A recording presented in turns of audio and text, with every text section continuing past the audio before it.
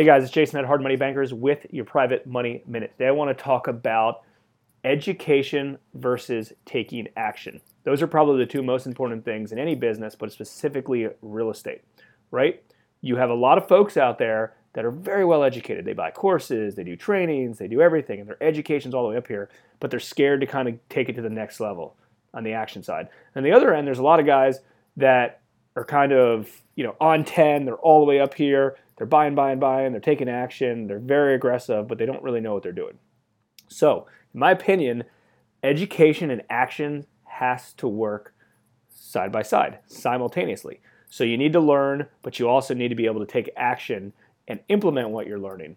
And as you grow into different strategies and different ways you're educating yourself to making yourself better and in learning more in real estate investing, you can keep doing more and more and more and more deals and branching off a little bit.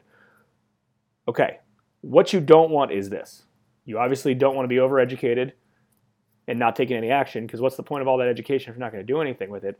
And on the other side, you don't want to not be educated and not know anything, but be very aggressive and financially irresponsible by taking all this action over here as well. So to sum this up, education, action, grow it at the same time, you become very successful that way. Again, this is Jason at Hard Money Bankers with your Private Money Minute.